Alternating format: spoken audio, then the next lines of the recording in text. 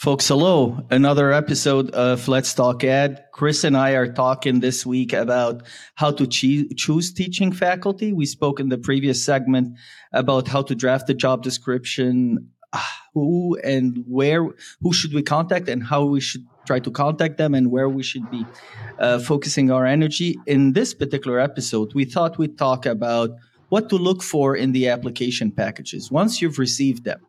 What to look for, how to sift through them. Sometimes you have dozens and dozens, right? And you're swimming in it. But what are you looking for? You need to go in with an intention, right? And then from there, Chris, I'm thinking perhaps we should address what goes on in an interview and what we should be looking for amongst the candidates we bring in. So what are your thoughts? Yeah, so, one of the fun parts anytime I've been on a hiring committee, I think, is starting to go through those applications and seeing what stands out. And certainly, I'm looking at their resume and what their background is, where they've been, what they've done.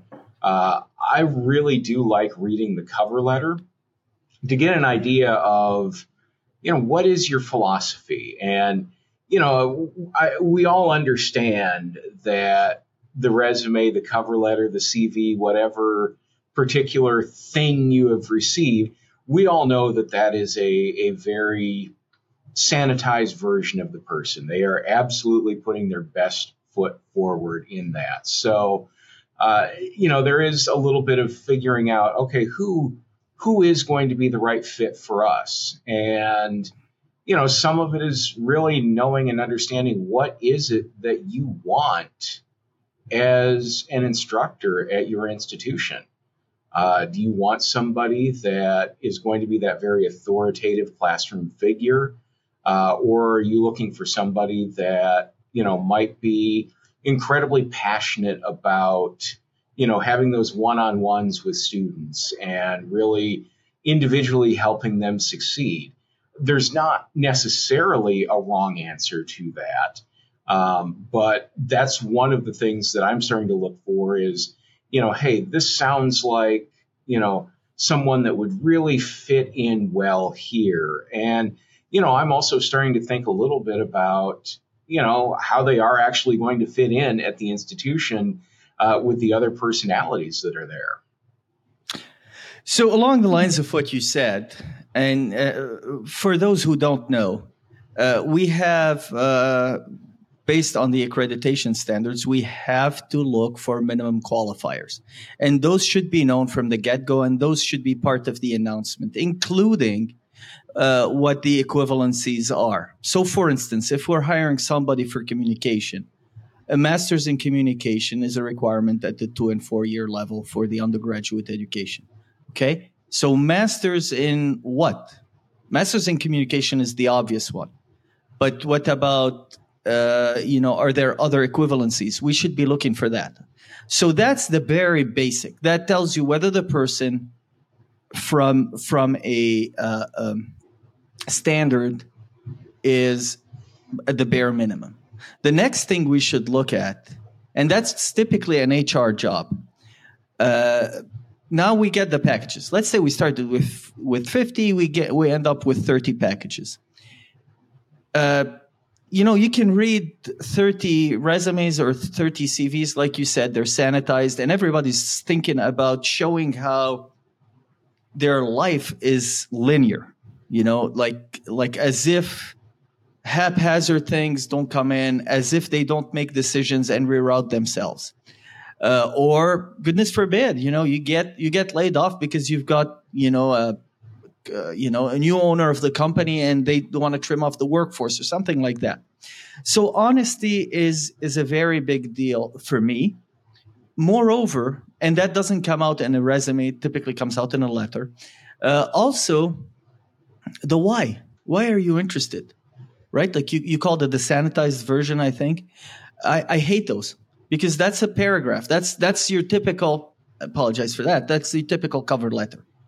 What's going to distinguish you? That's what I'm looking for.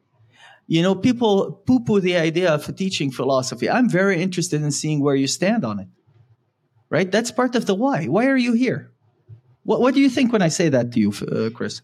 Yeah, no, you and I are in agreement there because I do want to know, the why because, I don't necessarily believe that everything you've done in your life has led up to this moment for this one job. Um, you know, I want to know, why did you choose a life of education? Um, why do you want to touch students' lives and work to improve their lives? And I would love to read real candid resumes about that, real candid cover letters, rather, about that. I think back to my own experience when I was getting ready to start my career in broadcasting. One of the things that was really important was for you to stand out in your cover letter. And it was not advisable to do the very corporate cover letter that, I have waited my entire life to work for, WXYZ or whatever. What they really wanted to know was, what makes you different than everybody else. And I can remember my first cover letter that I wrote was, I see you're looking for this particular position. You can stop now because I'm your guy. That's my opening paragraph. And, now that's probably a little firm for higher education. And I have not used that one as I've sought higher ed positions. But again, if you have that true educational philosophy and, maybe you go into a little bit a particular educator that had touched your life to help develop that philosophy, I'd love to read that. Well, we should all be interested in reading it, right? And loving every moment of it. And that's what we need to take into the actual interview with the people. Yes, we need to have a very basic Q&A. HR requires it for any number of things. Absolutely. But I'm sorry, there's a lot of chaff there. How can we sift through it and get to the actual kernels? And another element that I like, and very many people don't want to spend the time doing it, which is let's mock up a lecture, right? And let's have bona fide students there and see how you interact with them. We choose the topic, you know about it ahead of time. And it's not about your presentation that you're going to show us as much as it is the interactive element. It's about how you speak, right? The monotonality, about your interaction with the students. It's the asking the questions, how you answer them, whether you push them to think. And those also could and should be part of the interview itself, right? What are you sussing out otherwise? Yeah, exactly. And, I want to see that personality in the classroom. Um, are you that person that is going to turn around, write on the whiteboard, and talk to the whiteboard the entire time?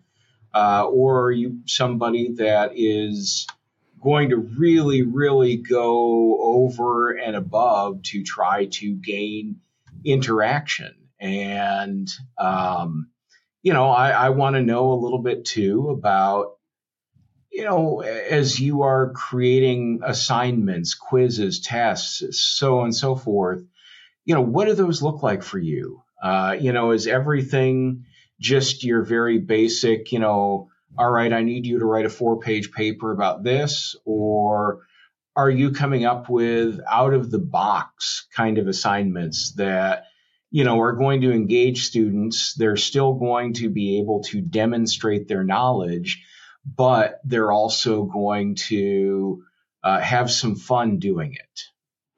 Right. So, folks, this week we're talking about how to choose the teaching faculty in institutions. And during this episode, Chris and I spoke specifically about what to look for in an application package and what to look for during the interview. I want to remind you all that John Hattie, the Australian/New Zealander researchers said that the number one reason for student success is the teacher believing in them. And that's part of what we should be looking for.